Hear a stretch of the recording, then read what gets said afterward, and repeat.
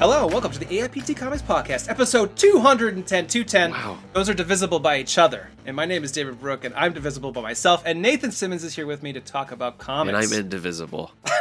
For country and all. That's right. I think. Is that how it goes? Yeah, for liberty and justice for all. Dave, I gotta tell you, man, it has been a tough week over here at the Simmons homestead, and Yes. I am so thankful to be able to talk comics with you today. So true. I mean, I've had a tough week. I had car problems, Yeah. pet problems. I know, man. And yet I can just turn my brain off, talk comics with you, Yeah. chill out, like the audience might do. Yeah, chill, maxing, relaxing, all cool. Yeah, and we're efficient. We get in there, we get out. That's what this show's all about. It's 1 hour about in, out, in, That's out, right. you know? Yeah, Quick. absolutely. Unless we do a bit and then Yes. it takes yes. a lot of time. But today it's all business. Yes, all the so time. let's start with Dick Tracy. Okay, No, yeah. just kidding. Man, what a joy to Yes. listen back to how excited we were for that stupid thing. It was quite fun. And yes, I listening back. You know, it's funny. Reginald Hudlin was on last week, and I got to talk to him about that Dick Tracy. Yeah, that's right. Thing with Warren Beatty, and he was like, "Wait, what?" Which was pretty hilarious. And I think that was probably how our listeners reacted. Yeah, as oh, well. totally. This week, though, Jackson Lansing and Colin Kelly are on to talk Batman One Bad Day Clayface, which comes out Tuesday. Both of them are from Hollywood. They actually live over in California. That's right. And, Clayface as an actor, they have some interesting insight, not only in the industry, but how they brought that to this one-shot. Yeah. Honestly, Batman One Bad Day has been an excellent series of extra-sized one-shots from DC Comics that's allowed, interesting non-canon angles on these characters, which Clayface is also non-canon, but Right. it's fun that they can play around but also do it in this like prestige style format. Yeah, absolutely. I've really been enjoying these. The most recent one, was Bane, right? Just a few weeks ago. Yes, we both which loved we that loved. one, yeah. Yes, I have not yet read Clayface. I'm very excited to finally dive in the next couple of days. If you like the animated series, you'll like this one. Oh boy, if there's one thing Oh, you know boy, about howdy. me. If it's animated, Nathan loves it. It's just period. Yep. Anything. Yeah, but especially Batman the Animated Series. Take on Me, the music video. Best number music one. video of all time. Anyway, let's get to the news. Yeah. There's a lot of news to get through because Marvel and DC Comics both released their solicits this Uh-huh. week. But in those solicits is a piece of news that I think is even bigger. Yeah. Which was a teaser.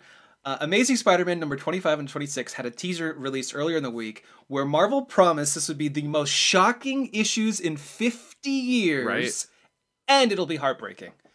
And What does it all May I mean? remind you that we just finished a run where the main villain was an AI that turned into a demon and then cloned a couple kids or something like that. So there's been some shocking issues of Amazing Spider-Man over the years. Yeah, a lot of people are trying to unpack it, especially since Mary Jane is prominently featured on the issue 25 cover. So maybe we'll finally find out what happened between them and how, in 6 months' time, Mary Jane became married with children. Right. Yeah, it's a conundrum for sure. And I go on Reddit a lot. A lot of people are hoping MJ and Peter get back together, but I'm pretty sure Marvel Editorial, who are still in charge, have said we do not want them back together. So it's that heartbreak might involve Mary Jane. I don't know. Yeah. Losing a contact in her eye. Yeah. Maybe not getting the Valentine. Going back on Secret Hospital and then it gets canceled.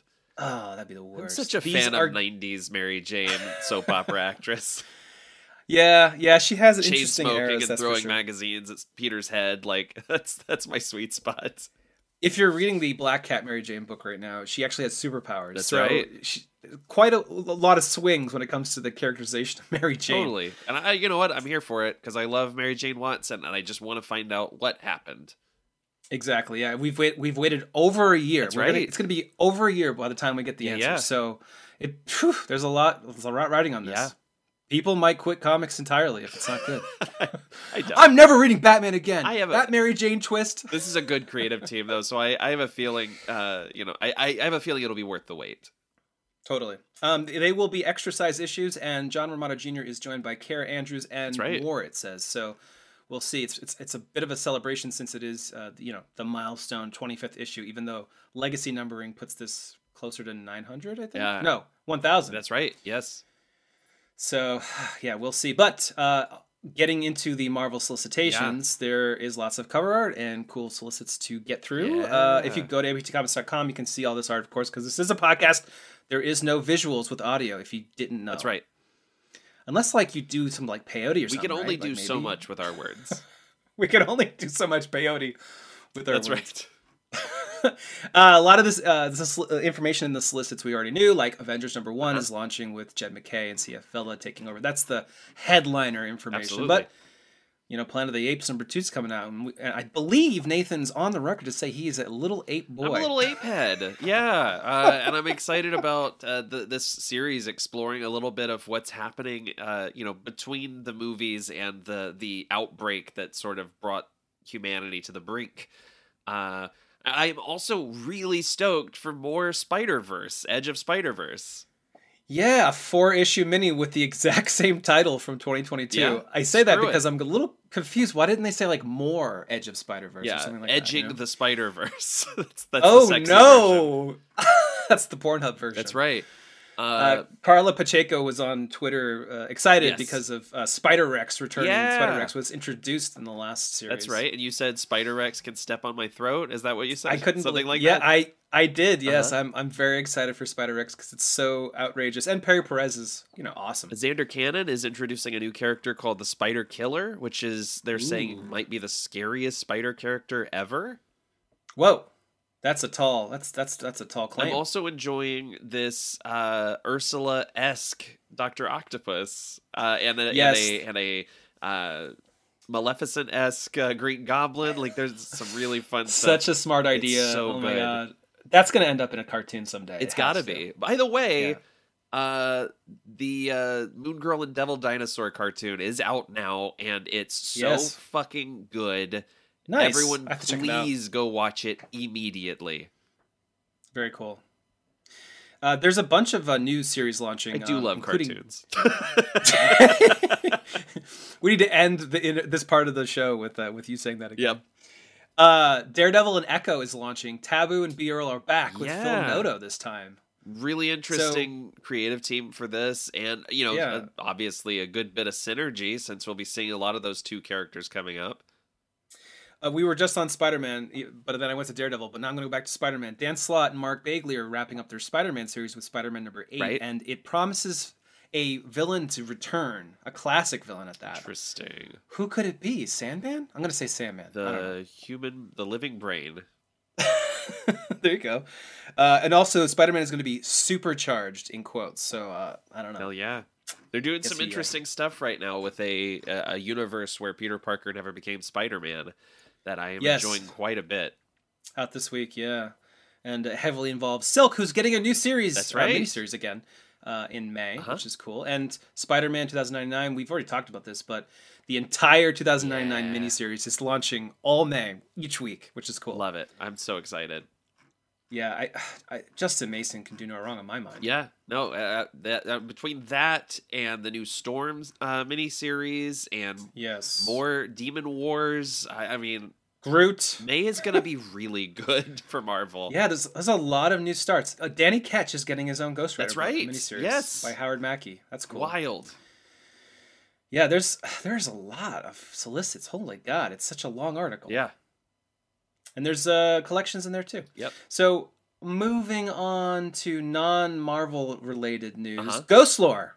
Yeah. Do you ever just wake up in the middle of the night and think, what are ghost stories by ghosts are like? Yeah. Yeah, I say it exactly like that. And That question was awkward because I was half asleep. When what I are said ghost stories for ghosts are like? And no, that is pretty accurate to how I am when I'm trying to fall asleep at night. Sure. At this point, if a horror book is announced, you had to bet $1 million, you just say Cullen Bunn's writing. Yeah, I would Just say Bunn's Cullen writing. Bunn or maybe James Tynan. Yes, at this point. Steve Niles is a good one as well. Sure. So if this ever happens on Jeopardy, just know. Keep that in your back pocket. But yeah, Cullen Bunn and Leo Max are joining forces for Ghost Lore at Boom Studios. Jason Wordie is coloring. Sounds like a cool concept. It's actually an idea. I was like, huh, that could be Yeah. neat. I've never heard of that before. Yeah, so like what scares ghosts? What haunts them? Is it their own, memories? How do you help calm down a ghost, Yeah, Yeah, yeah. really cool idea. I'm really looking forward to checking this one out. And then moving on to DC Comics. That's right, DC Comics news. That's right. There was little tidbits released all week, including the dawn of DC's Batman: The Brave and the Bold coming out in May. Yeah. We got new information about that, which is an anthology. And you were telling me about this Mitch Gerads guy and this Tom King guy doing like I think it was Was it Batman? Was there a Batman and the dash? Jonker, I think is how it's pronounced. The Jonker. Yeah. Nice. Yeah, no, there's they're telling a story of the first encounter between the Joker and the Batman, sort of inspired by their work on One Bad Day. So it'll be interesting to see if this is, strictly continuity or if they're going to play with some ideas, outside of the norm. But they are promising that it may be the most frightening Joker story in a generation, which that's very exciting. I mean, Riddler was scary, so I think we're in for something here. And then also just so excited about this. It's kind of hard to believe this hasn't happened before, but Dan Mora makes his writing debut in this series. Right. He's doing a new series of Batman black and white shorts. That's cool. Yeah. So stoked about that. Christopher Cantwell's first DC Comics work too. Yes, This is like a historic issue. Christopher Cantwell and Javier Rodriguez telling a Superman story, and then a Justice League / Wildstorm story told by Ed Brisson and Jeff Spokes, which, more director bones, please. It's 64 pages, prestige format, sounds awesome. One could argue it's replacing Batman Urban Legends, which was an anthology that's been running for quite some time that just ended. But it looks like this one's going to be a lot more serialized, maybe. But we'll see. Mm-hmm. Yeah, we will. Yeah, yeah. There's a preview in the DC Connect magazine as well if you want to check it out. With some sweet art. Batman kicking a guy in the face. What a jerk. Speaking of jerks, you heard about this Jonker guy?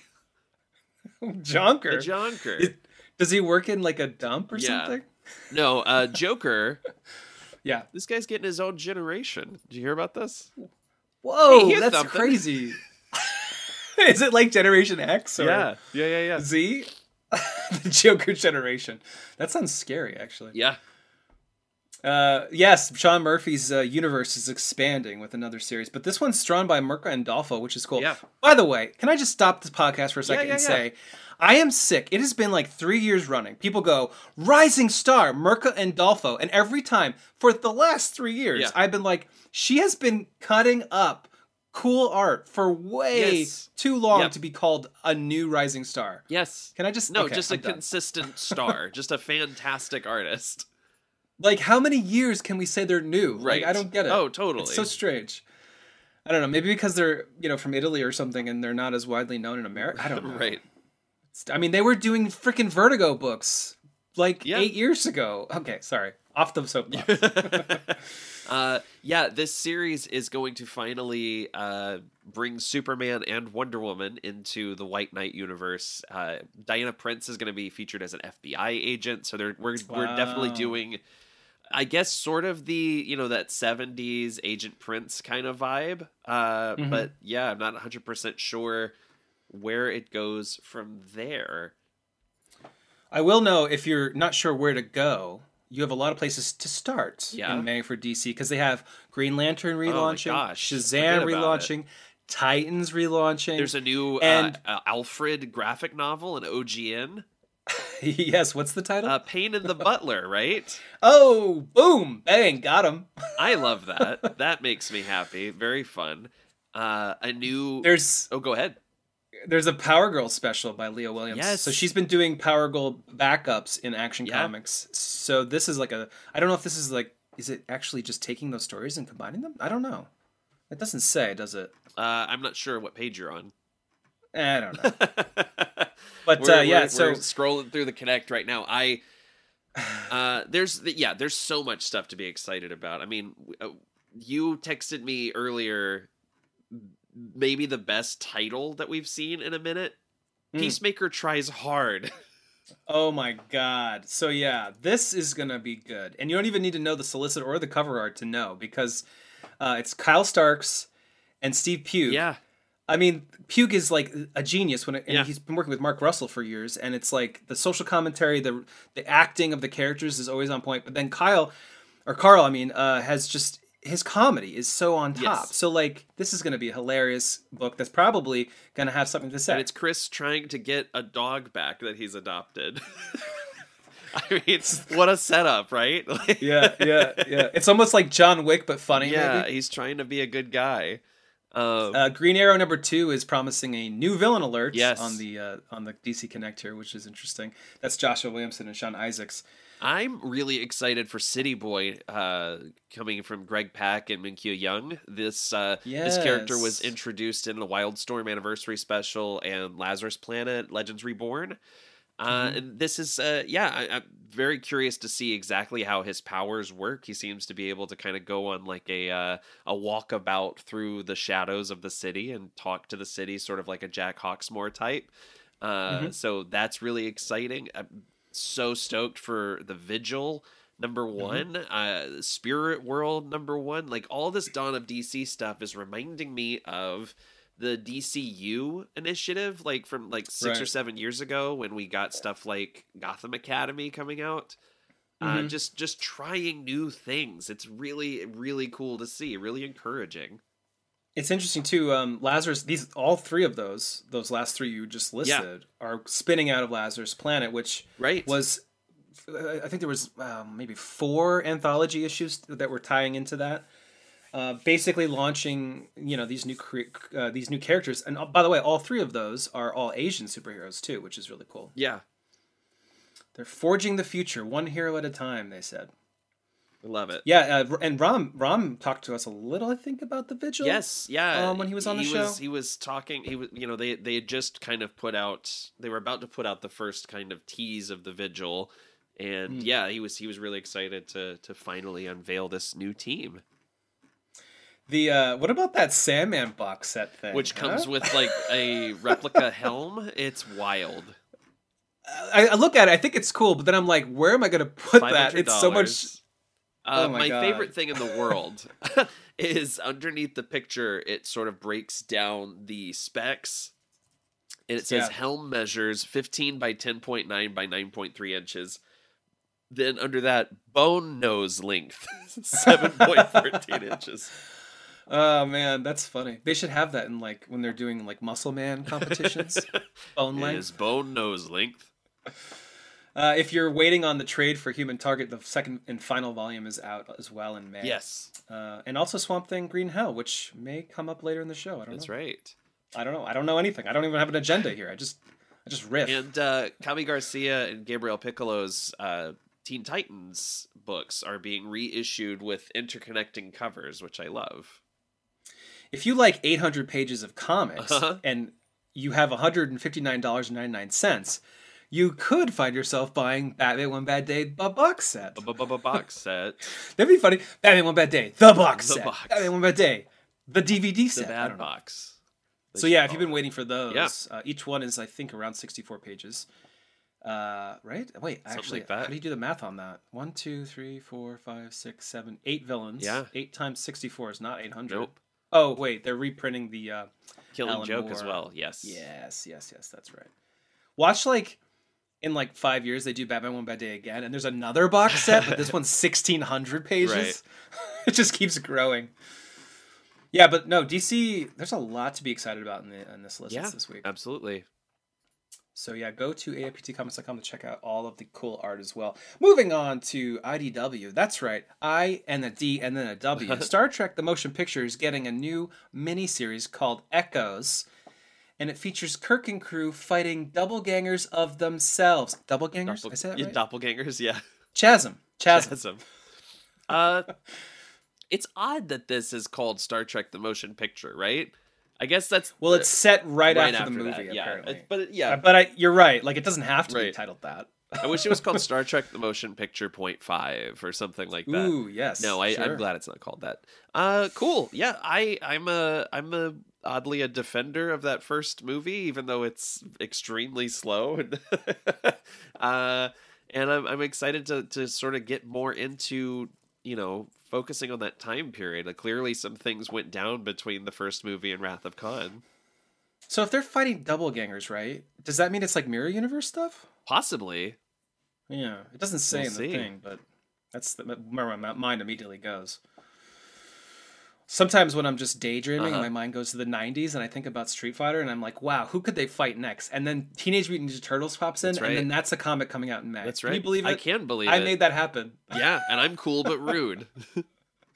Yeah, so IDW is coming out with this TMNT Versed Street Fighter series, which is pretty cool. 5-issue miniseries. I mean, talk about nostalgia, right? Yes. No, this looks like a lot of fun. Great creative team on this. I had asked you off Mike, what the hell is psycho-powered fighting forms? Great question. So I'm not super up on Street Fighter lore, but Yes. I believe the villain M. Bison uses psycho energy, if that's true. Okay. I think that's true, but Ariel Metal, Paul Allor, and Sarah Meyer working on this series. I'm really excited about that. I loved Allor's G.I. Joe run a few years ago. Right. And so all their licensed work has been really fantastic as well. Outside of that, and so this looks like fun. I mean, you put Ninja Turtles in a room with anybody, I'll read it. How about Ninja Turtles and the Golden Girls? Absolutely. Are you kidding me? Neither just quits Now the I'm show just because sad that how could I that's not ask that real? question? There's a preview on AIPT of Guile getting punched in the face by a Ninja Turtle, so go check that out. I love this quote by Ariel, the artist. Yes. My head hasn't stopped exploding since they offered me the project. Which makes me... what was that horror movie where that head explodes? Scanners? Famously? Yes. This is a scanner moment, I think. Yeah. Moving on to some Alex Ross news. Every week we have Alex Ross news. That's not true. Of course. Alex Ross and CGC, that's right, those folks that grade your books, are teaming up for an in-house private signing. Huh. One time only, they say. Yeah. You have to submit your books by April 14th. I think you just submit in the usual way, but Alex will sign it, and you get a very special, exclusive CGC signature Alex Ross banner thing at the top. Oh wow, and it's exclusive grading as well. Huh? It's only $20 more too, which isn't so bad. I mean, it's already $110 to get your book graded, but I don't know. I saw somewhere on Reddit someone was saying there's controversy with CGC, and there's another one that does grading. Because there's been some talk that maybe they're fibbing on the grade. There are a lot of there's a lot of controversy around grading for both comics and video games and stuff like that. It's right. It's a little harder for people to justify the cost and to. I mean, there's been a lot of artificial inflation, particularly in the video game market. So I'm assuming that's happening, or that some people are seeing stuff like that happen as well. Yeah, if you don't know, CGC takes a comic, grades it, and then puts it inside a piece of plastic so it can never touch air again. Yeah. And it's not only protected, but what's that? I want that. I want to be wrapped. I want to be wrapped tightly in plastic and just. Nathan wants to be a bubble boy. Take a nap. Or an S. What is that? I'm not going to say. But the thing is, when you get it graded, a book that was $100 can now be worth $800. Oh yeah. So that's why there could be controversy, because if they just rate a bunch of stuff really high, even if it's not true, those books can all of a sudden go from $1,000 to worth $10,000. Sure. It's pretty crazy. But so if you like Alex Ross, this seems like a pretty sweet deal. It's not even that much money more. And Alex, hey Alex, yeah, thanks. Yeah, no, it was $300 for me to talk about on the podcast. Cool, thank you. Good? You good? No, yeah. Get a sandwich. Go ahead. No, you're good. Sorry, guys. Sorry. My friend Alex was here. Moving on to our last bit of news. The Savage Strength of Starstorm is launching. Yeah. It's a new orphan teen hero book. Get his name. Wait, hold on. Listen to his name. Grant Garrison. Love it. Classic. Love it. Yes. I sure wish my name was alliterative, like I said last week. I mean, yes. David Droog, is that what you said? I forget what it was, but it rhymes. Yeah, this looks great, and I love Drew Craig, the creator, is talking about how this is like definitely like a love letter to all the comics he was reading growing up. So it has that very like classic vibe to it. Yeah, there's a preview on AIPT. It looks fun. I like the art. Yeah, Wes Craig does a variant. I wonder if they're related. It doesn't say they are. that would be interesting. But they have the last name. Love the idea behind this. The new Image book. It follows this kid as he loses his memory when a meteor hits his school, and he finds a strange artifact that gives him superpowers, like you do.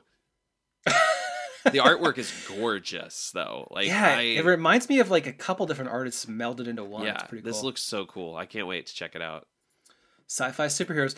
Image is so good at those. Yeah, totally. With like Radiant Black. And all the other ones I can't remember off the top of my head. Moving on to our top books of the week, our top 2 favorite comics of the week. That's right. I love talking in show. I want to host a game show. That's You it. should. It has to happen. That's on my bucket list. Do it. It's gonna happen someday. Do it right now. With us is Nathan. Nathan, thank you for being on the show. Hey, for the first time, long time. For $500, what's your second favorite book of the week? Wow, you're gonna pay me $500. Well, you have to get it right. Okay. Well, I think my second favorite book of the week was Swamp Thing Green Hell #2. Ooh, sorry, we're looking for Super Mario #4. Did that come out this week? Is that real? Oh, this show was recorded in 1993. That's crazy.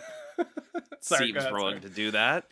This bit is now over. Yeah, Swamp Thing Green Hell #2, as our reviewer Colin Moon said, it was worth the wait. The issue #1 came out in January 2021. So it's been a while, and so I was very happy to finally get this book in my hands, and yeah, I actually found it to be more engaging than the first issue. This is a story of the Parliament of Trees. The Green has gotten frustrated with the humanity's disregard for the Earth, and so they've created a new Swamp Thing to kill everyone that's left.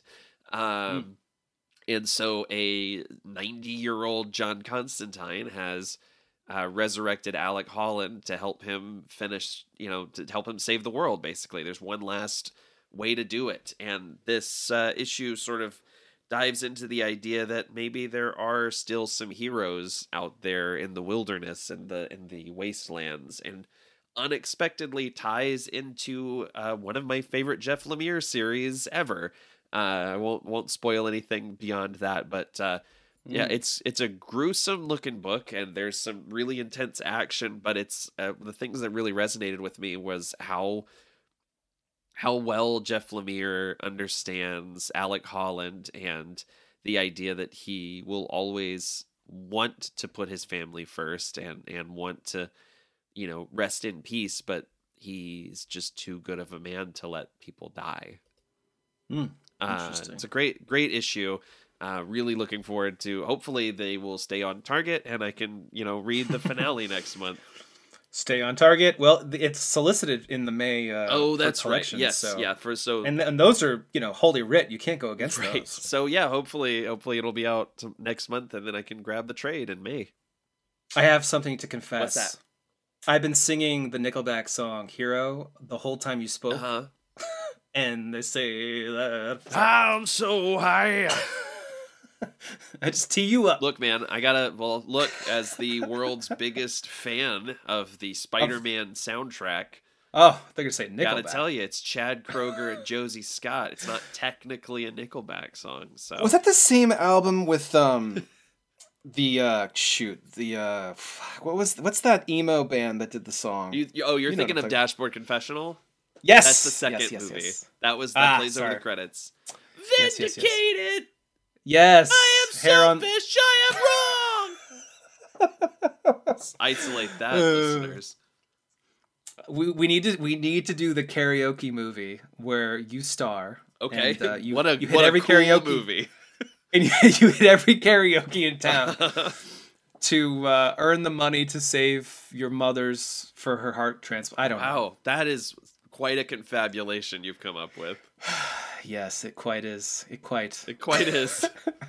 My second favorite book of the week was not necessarily a comic book, but I think it's worth mentioning, and I think it's worthy.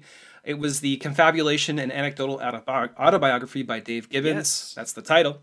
It's out in comic shops now, and it's actually out in bookstores in a few weeks. It's not the usual like next week thing, but Dave Gibbons is of course known for most notably, I'd say, for Watchmen. Sure. Of course, he drew Watchmen with Alan Moore, but he also did Batman vs Predator. Guys, come on.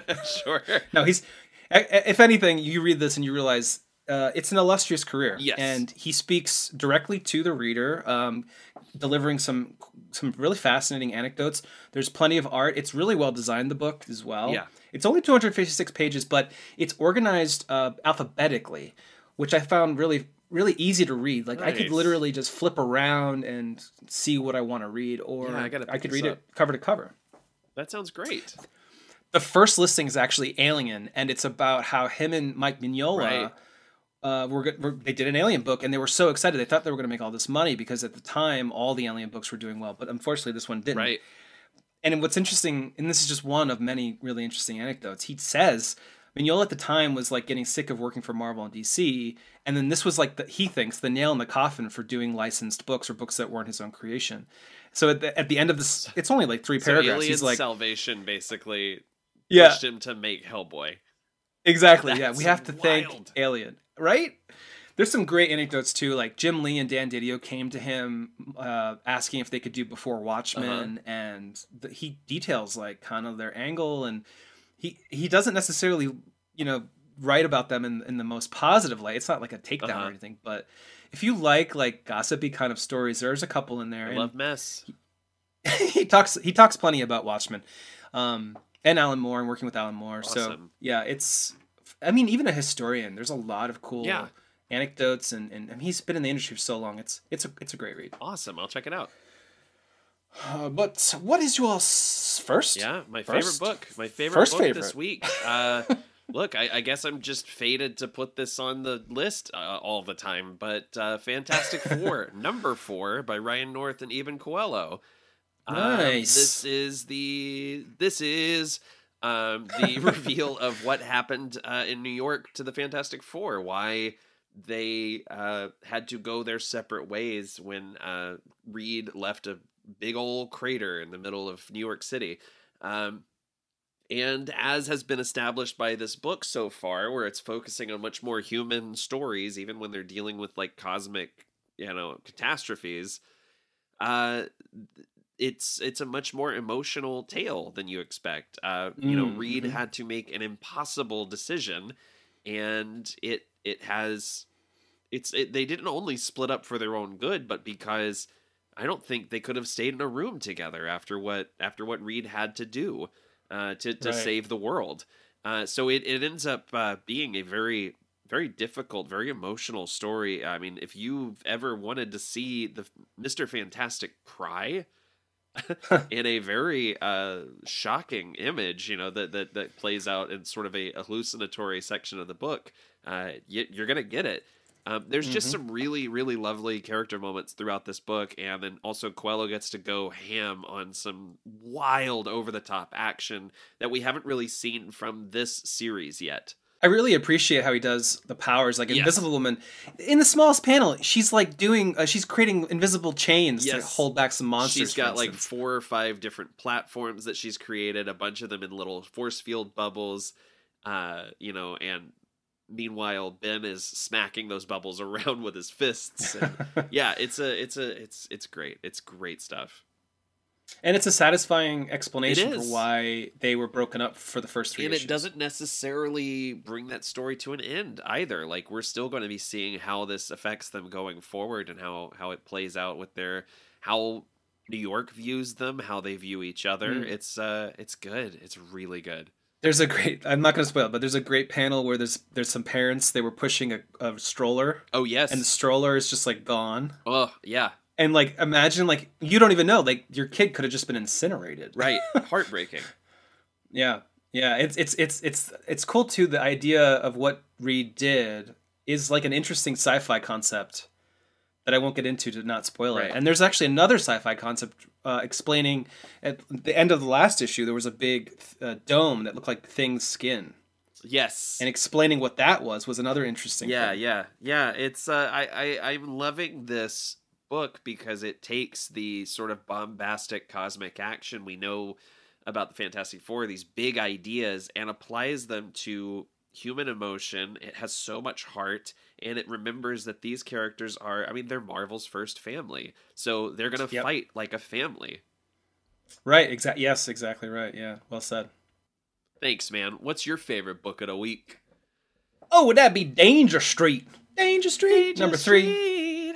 Tom King and Jorge Fornes continue to wow me. I think every issue of this has been on my list. You kind of talked a little bit about like how there's a grounded nature to Fantastic Four. This book, like he's taking, Darkseid and like making him humanized a little bit.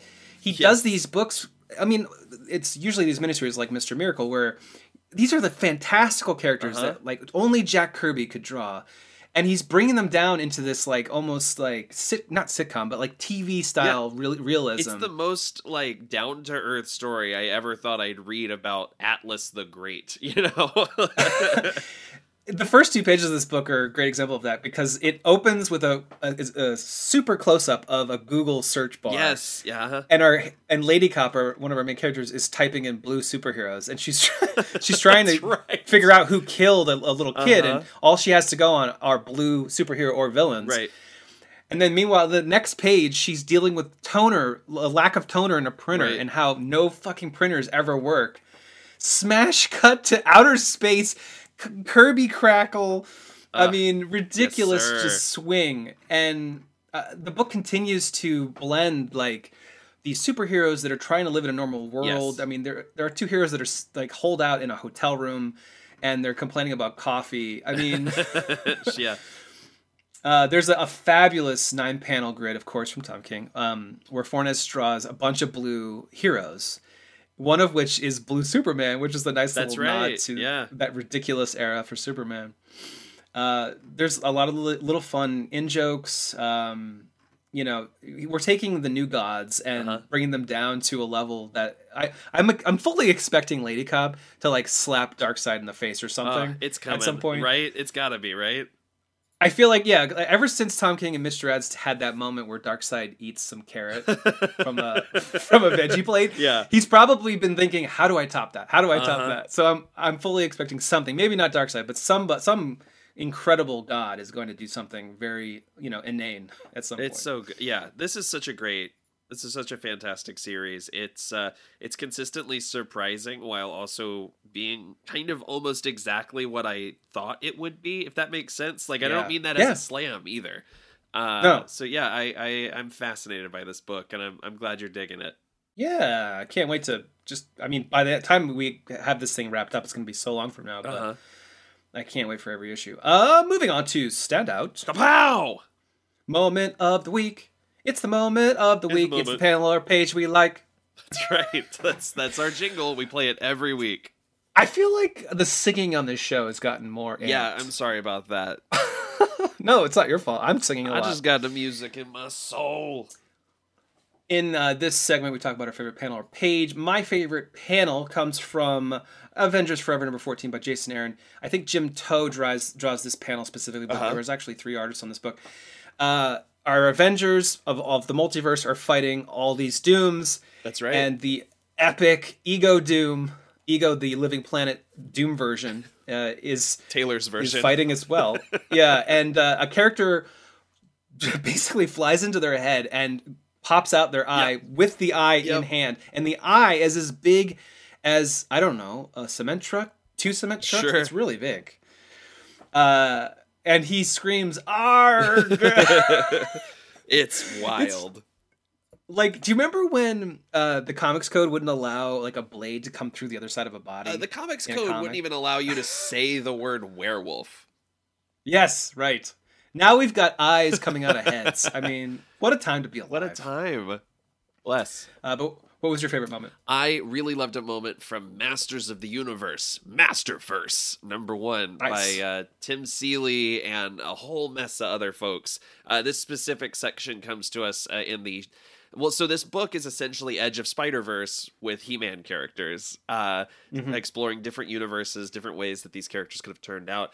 And in this short story, Curse of Castle Grayskull by Kelly Jones, Brennan Wagner, Darren Bennett, and script by Tim Seeley, we see a very dark version of He-Man who draws upon the power of horror and evil. The way he calls down the lightning is, he says, by the horror of Grayskull, which leads us to this truly terrifying panel where he's transformed into this beast with sunken eyes that looks like the castle itself has like been given human form, and says, "I am the horror." And it just rules. It was so unexpected to see something that scary in this book. It's truly haunting in the way that only Kelly Jones can create. So good. I love him so much. I do too, and I did not realize how badly I wanted to see Kelly Jones draw Scareglow, a character that, like, when we had Tim Sheridan on the show last year, he kept talking about how fucking stoked he was to put Scareglow in a TV series in Masters of the Universe Revelation. So, just everything about this page speaks to the Masters of the Universe nerd in me and the Kelly Jones nerd in me. It's such a smart idea that the multiverse has alternate versions of these characters. Yeah.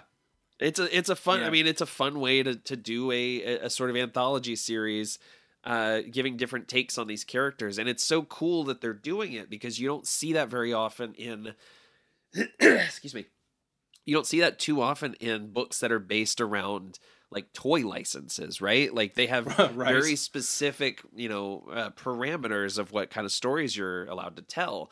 And I just think that this franchise in general has been taking so many huge chances recently.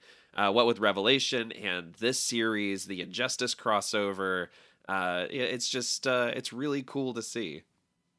Way back in 2019, November 2019, episode 48, Tim Seeley was on to talk about He-Man. That's right. Because it was a DC book at the time. That's right. They had owned the license. Such a wild idea that now it's at Dark Horse. So he's back. But I bring it up because on that interview, he talked. You should go back and listen. He's a huge He-Man fan. Like he talks. I've read just on and on about the toys and how important they were to his childhood. Definitely. Yeah, it's a cool concept, and there's some other stories in there too. I'm really excited to see what comes next for the next few issues. Yeah, I gotta say, like, this was really close to being in my top 2. Like, it was just a matter of, it was a very thin margin, but like the fact that we have a He-Man story by Sergio Aragonés is like so fucking cool, and like such a no-brainer thing, right? Like get the Gru guy to do a He-Man story. It makes perfect sense. It's wild to me too, because Dark Horse was saying he's writing his final Gru story. That's right. He's quite old, and obviously he can't do this forever. And then he just pops in to do like a Master of the Universe story. It's perfect. Right. Yeah, he's still got it. Yeah, he absolutely still got it. Moving on to top books for next week. We're talking about our most anticipated book this week. And oh my God, Tim Seeley intercepts my Local Man #1 pick. He writes and draws the backup of this excellent book. I got to read it early, so I know it's good. Tony Fleece draws the main story. It's essentially it's a celebration of 90s Image comics, those kind of superheroes.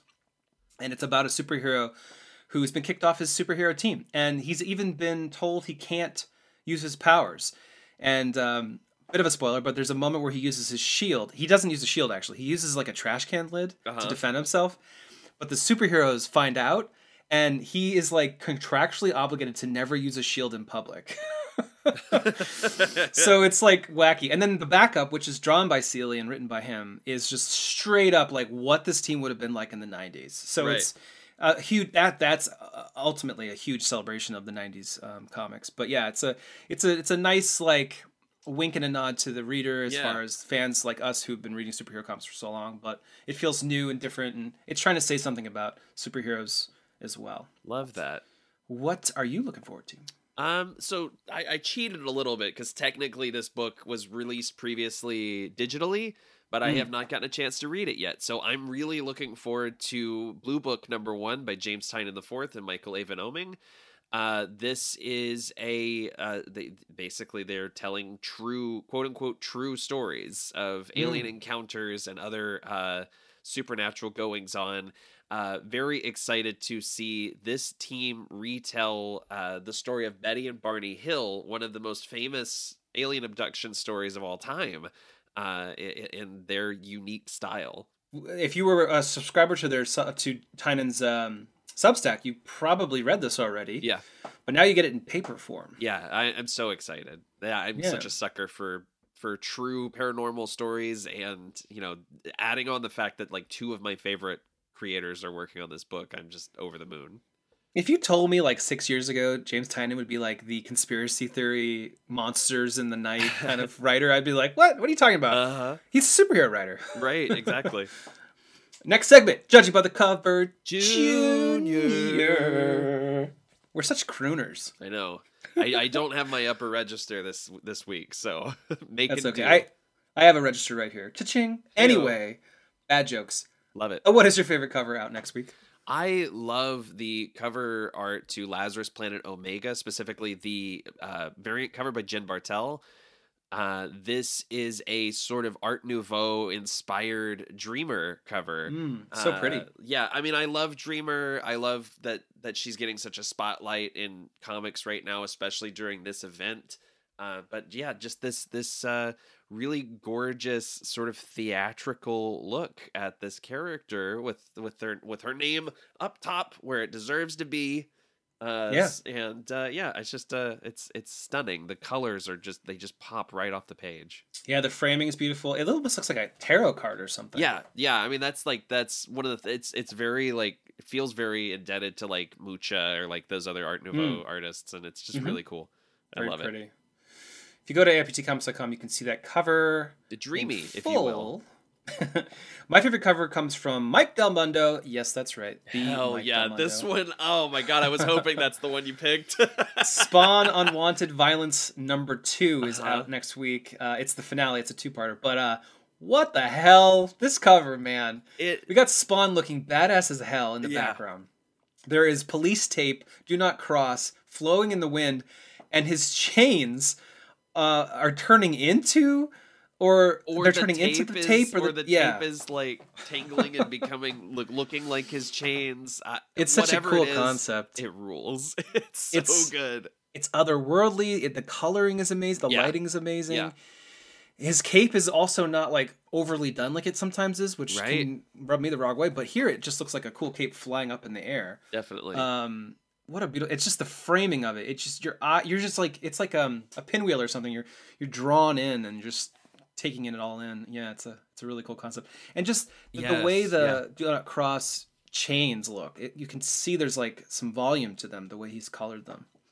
Yeah, it's very, very cool. And in our next and final segment, join us as Jackson Lansing and Colin Kelly talk all about Batman One Bad Day, Clayface, Hollywood, and more. Your 3rd time, I think, on the APT Comics podcast. And similar to every interview on the APT Comics podcast, we're going to act like we're recording this live. Hey, thanks for being on the APT Comics podcast. Hey, absolutely our pleasure. Hello again, fans out there in the universe. It's your friends Colin and Jackson. Now we've got the triumvirate. We've got the what's the triple crown? Triple crown. That's right. Hat trick? I don't know. Hat trick. I was going to go with hat trick. That's what I'm looking for. Sports analogies. That's what this interview is all about. Especially with Clayface, an actor, I would say. Indeed. So would he. So One Bad Day, Clayface. When I saw you guys announced, I was so excited. Of course, I pretty much... I say this to you every time I talk to you, but I keep telling people you are the future of comics, I think. You're like the next big thing. Jesus, all right. So no pressure, but seriously, don't let me down. To start, though, does Clayface hold a special place in your heart? So wildly, yeah. Clayface has been a character we've been talking about wanting to write for years. Like literally since we first got brought in on Batman stuff, we had an initial sort of conversation back on the Batman and Robin Eternal days about like what we would want to. It was just like, you're like, hey man, now that we're in the DC universe, what can we do? What can we play around with? What would be fun? And Colin specifically has been like very interested in Clayface for a long time. So fell in love with the character like so many with Batman the animated series, right? There's that goddamn beautiful episode that is one of the first truly heartbreaking episodes of that series. And it, when your first introduction to the character is the tragedy of him. Like, yes, he is a monster. Yes, he can go through these one bad days and he'll snap. But at his heart, like, I don't want to say he's a good man because he's not. But he is a man with dreams and hope and who is driven by his passion, which he believes to be to create art, right? To perform. And that's deep in his core. But he's always going to get in his own way. There's a deep tragedy to him because he has so much potential as a person and so often fails to get even close to living up to what that could be. It's interesting. He's gooey, and wet, and I love the gunk. Are you getting the action figure? Gunk. The action figure is disgusting. Oh, I got to add him to my collection. Yeah, he's a big boy too. When you were asked to do this One Bad Day story, was Clayface always the character you'd be writing? It was. Yeah, they came to us with Clayface. They came and I was actually a little thrown. Dave Wielgos from DC came to us and he said, "Hey, we're doing these One Bad Day things. Here's all the people who are working on it and all the characters." And I'm like, man, that's all the Batman characters and all of my favorite creators. Where do we fit in on this? And they were like, well, we want you to do Clayface. And I was like, Clayface? Yeah, wait a minute. Like, we're not like, well, because my take on Clayface generally has been that I think he's a really interesting character when you make him heroic. And then I also think he's a really interesting character as a horror element. And we are, for all of, the stuff that we are doing, and as you said, like we're popping off a lot in comics right now, none of it's horror. Right. We're not really known for horror. There's some great horror writers in comics. We learned at the foot of James Tynion when we first came into DC, like we know from horror, but we are not really horror writers generally. Mm-hmm. We've even done some Hollywood like horror stuff that's never really worked out all that well. So we don't really think of ourselves as horror guys. And so he came to us and said, well, so then why Clayface? Like, why come to us for this? Because Dave has worked with us a lot. He's the guy behind Batman Beyond Neo Year. Like, he knows when to use us. So I was like, why this? And he said, oh, I thought it would be obvious because you guys live in Hollywood and you know what that's like. You've gone through that world. Colin and I started as feature writers. We still work in Hollywood. Like, Hollywood's a big part of our lives, and we've lived here for over a decade. We know how that studio system works. We know what it's like to be on set. We know what it's like to go through the many abuses that the Hollywood system provides young talent. Why not find a way to put Clayface into that? Mm-hmm. And that really unlocked something, certainly in me, I think in both of us, but I was a little further away from the character than Colin was, obviously. Mm-hmm. So when we came to it and we said, hey, this is actually an opportunity to do something that we've been secretly aching to do, but have never really known how to do it, which is to take the lived experience of a decade of Hollywood, of like what it's like to be in your 20s and start to wonder if you're ever going to succeed in this industry that is constantly about shutting you down, right, and churning out people, and forcing you into some of your worst behaviors and some of your worst aspects. Like, you don't always act in a way that you are proud of when you operate in Hollywood, and that is its own learning system and like how you go through all of that. So we realized like we actually had a lot of really personal stuff to talk about here that was like pretty probing and a little scary and a little self-reflective. And once we realized that, like that felt like horror, felt like our kind of horror. It was like horror that came from character and horror that came from the inability of this man to be good, despite all of his intentions of being good. It's almost like sort of opened up Clayface for us. For us, it's ironic, actually. I was just thinking about this. Obviously, California has been slammed by massive storms recently. Yeah. And for us, horror isn't the person jumping out of the dark with a knife. To us, horror is the landslide slowly coming towards you when you're trapped in your car and you can't get out. Like, that's fucking horror. And in the same way, this is the story of a man who is effectively rolling towards his inevitable destiny. For folks who haven't picked it up yet or don't know what we're talking about, it's going to be a story about what starts with Clayface moving to Los Angeles, having moved to Hollywood to finally pursue his dreams, right? Out from under Gotham's shadow into the light of Los Angeles and trying to like find his way, right? Like so many people do when they come here with a hope and a dream and a passion. So that's what we're really talking about. We're bringing him as close as he can possibly get to his apotheosis, the best possible version of himself. What an amazing place for a man who can wear any face than Los Angeles, Hollywood. And so then getting to take our experiences, Jack puts out to, point it out and then put him through that grinder, because they say write what you know, but I guarantee you from our perspective, no one finds stories about Hollywood interesting unless you are in Hollywood. Right. So no one really wants to hear about the tough life a screenwriter has by and large. So this was our chance to really kind of take all that pain and funnel it into something that people do give a shit about, which is the giant mud man. Landslides, as you said. Both of you are fairly attractive. Did you either of you try out as an actor or have the actor bug? I acted when I was a teenager. Okay. I was like a child actor and sort of like a teenage actor, but not in anything like in like film. I did theater, but like literally a kid in my classroom when I was like sixth grade, this kid named Max was like. I said something about like, I don't remember how it kicked off, but he came out and he was like, because I was always like the lead in the plays, and he was like, "You're going to be the actor. You'll be on stage, and I'll be behind the scenes, pulling the strings as the director." And I literally remember there was like part of my brain that was like, "Fuck you, I'll be behind the scenes as a director," and it like changed my entire life. Started a fire. Like, I changed my whole life out of spite in sixth grade. Thank you, Max. And never looked back. And I was like, I'm going to write and direct. And that's going to be what I do after high school. So until I get out of high school, I'll act. And then once I get out, I'll stop acting. And lo and behold, that's exactly what I did. Yeah. And we've done internet stuff, obviously, all kind of around. But I think oh man, I just totally lost it. I had such a great point, and then it just gooped right out of my head. Acting. The thing about it is it's acting. The wild thing is there is only one job worse than screenwriter in Hollywood, and that is actor. It's wild because as a writer, you are constantly creating work and you love it. You spend so much time with it and you give it to someone and they say, "This is good. We'll get back to you." And you're like, "Oh, it's like a fucking kick to the junk to the gunk." And it's terrible, but at least you say, "Oh, they didn't like the script." Right. You can fix that. I can fix that. You can't fix it's your not face. me. No, man. When you're an actor, it's never like, this performance is like, you are wrong. And that is goddamn heartbreaking. And an actor needs to hear that. It takes us, we'll write a script, we'll get rejections on it, but we only have one script every 3 months, 4 months. An actor goes out every day and every day hears, "We don't like you." Right.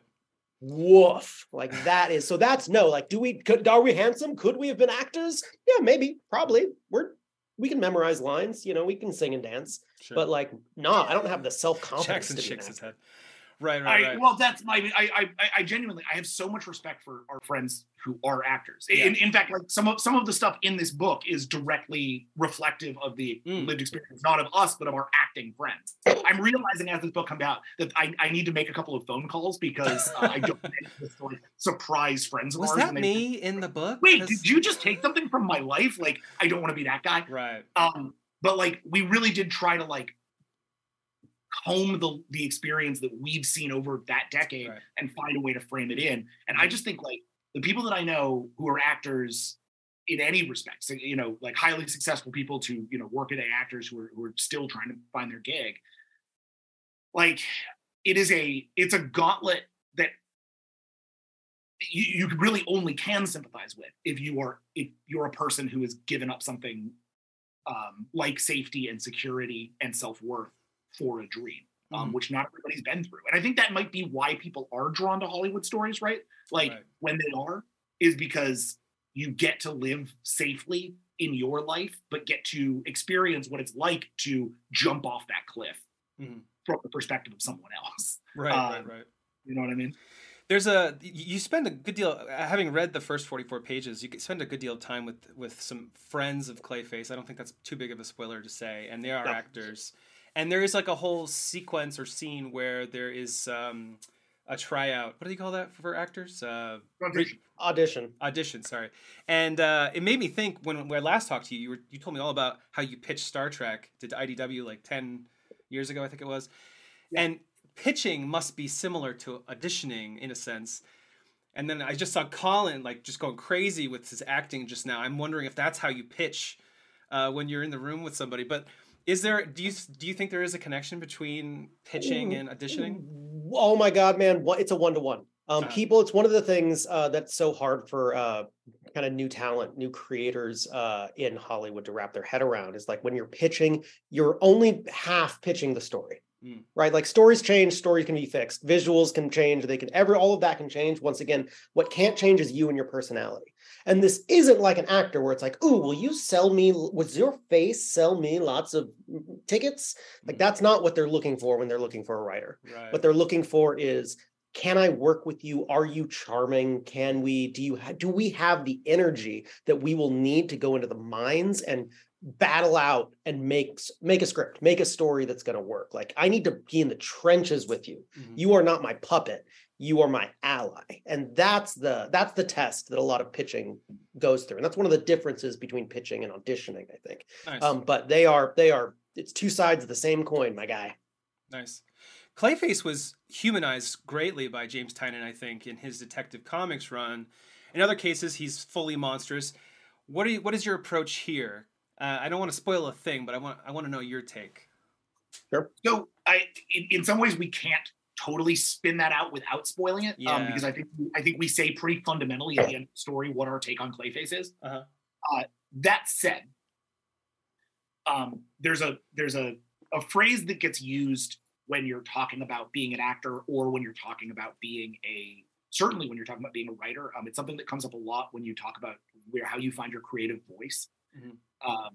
And I don't know where to attribute it to, honestly. I'm sure there's an original sort of person who said this, but I just sort of know it as like general advice, which is if you try to be everyone, you're going to end up being no one.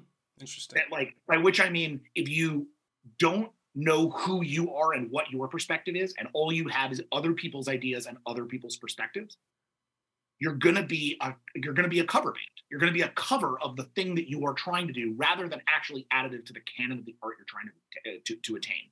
And it's something I take to heart a lot, because part of Colin and I's process is dialing in generally a theme or an idea or a style. Mm-hmm. And in early days, part of that conversation would become like, oh, it feels like this writer. Oh, this thing kind of feels like Morrison, or oh, this thing kind of feels like.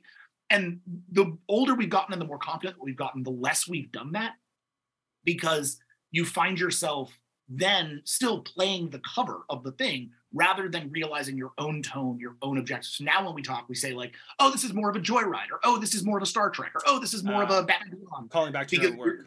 Exactly, because we are starting to recognize our own thematics and our own mood. But that took like 10 years to do. Mm-hmm. I think Basil thinks he's already got that. Mm-hmm. I think he thought he had it moment one. I think he thought he's always had it. I think he thinks he's a genius. And he like started off being like, I am a person with something to offer. And without ever interrogating what it was he had to offer, right? He just assumed that he had it. And so he comes into this, which is a very personal, God knows I felt that way once, right? Mm-hmm. I think most creators do. It's the self air quote self. It's like the self delusion, right?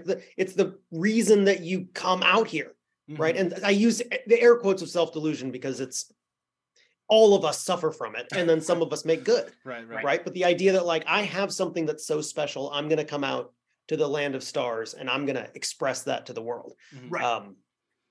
And that's so innocent and so pure, and then it can turn so toxic. But I think that's Clayface, right? That ultimately the core thing that makes him a villain rather than making him a hero, the thing that makes him a monster rather than making him a human, is that he does underneath, not just underneath the mud, but underneath Basil Karlo. Uh-huh. I don't know that we know who he is. I'm not sure he knows. And he doesn't know. Yeah, right. Yeah, and I think he's desperately trying to find it, without honestly interrogating the problem first. And so he just ends up barreling through personalities and jobs and ideas and objectives.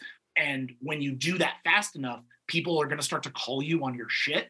Right. And the sort of the horror by the fantasy of One Bad Day Clayface is that every time somebody calls him on it, he can kill them and take them. Right. He has that power. And yeah. And because he has that power, he slowly becomes the very abusive system that is constantly abusing him. Right. Oh my and I God. think That's pretty good. You're good, and both of you. I'm fine. The thing though, just for listeners, for readers, so you know, this is not an extension of James's Clayface. Right. No. Right. Like all of these One Bad Days kind of sit in their own little pocket universe. So if someone's like picking it up and like, no, but he's my favorite hero. It's like, I love that for you. That's great. I love him as a hero too. This is One Bad Day. So it's interesting, Jackson, you were making a point about how, you call back to your own work. And yet the whole One Bad Day line is calling back to the Killing Joke in a sense. So I wanted to just ask, I think this is my last question because we're running out of time. Was there added pressure in knowing that connection and then delivering on that with a Clayface tale? I mean, obviously. Yeah. No, you're supposed to say no. We're awesome. I think it is the height of hubris to like truthfully to be like, we're gonna make a bunch of Killing Jokes. Right. But right. I told you they called us and they offered us this gig by telling us the whole line. Mm-hmm. That's the only reason this works. Because they hired a bunch of people who were all ready to try. Right. And that doesn't mean that they're all going to turn out to be stone cold classics. But honestly, the hit record's pretty good based on what's come out so far, man. That One Bad Day Mr. Freeze is one of the best Robin stories I've ever read. So One Bad Day Riddler changed the way I think about Riddler. Like, these are One Bad Day Penguin could just be a Penguin book. Like, it was like, oh, clearly you just have a whole Penguin book ready to go. Like, these are all really interesting, cool swings that are all trying to do something interesting and new and wild with the characters and are actually giving it that 64 pages to play. Right. So while, none of us can do Killing Joke, right? And none of us should. That's not a good objective. That's a Clayface objective. The goal isn't to try to be One Bad Day or try to be Killing Joke, but is rather to take the opportunity that Alan Moore had on Killing Joke, which was, what if we just had 64 pages to tell one story, which so rarely is offered in comics in any respect, and embrace that one by one for heroes with like I say mostly because I cannot refer to us as top creators, but like mostly top. And I will. Thank you. Very nice of you. And obviously like some of the best artists in the business.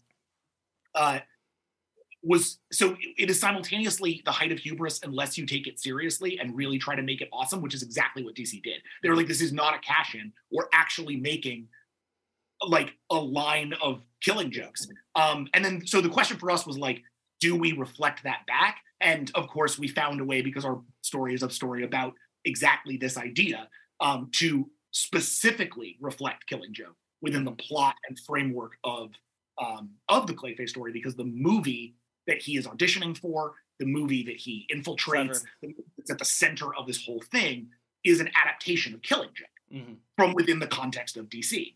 But it let us talk about how Hollywood adapts these stories and how Hollywood looks at these things and how they move away from truth and how powerless you are as an artist to keep them on truth. Like, it felt like a great way to just like incorporate. So we tried to turn that hubris into a strength in the same way that DC did, because they just killed it on this. Totally. Yeah. Well, thank you so much for being on the APT Comics podcast. You're very welcome. Have a great night. I have to say, The King of Comedy, I was thinking of that movie because when he started killing everyone, I'm like, oh, is he just going to like have his own production and just like film himself in his mother's basement? You know, the movie with Robert De Niro? So it gets so much worse than that. I was like, our whole thing was like, our whole thing was like, if you're going to do this, our reference was The Player. There was The Player. Okay. Yeah. Of course, classic. It was just like once you put one murder on your conscience, and then suddenly it's just you're doing all the murder, and it's like, oh man, I can't stop until it's a snowball. It's a ball of mud. Let's call him a big old goopy ball of mud. Big old goopy ball. All right, take it easy, Anna.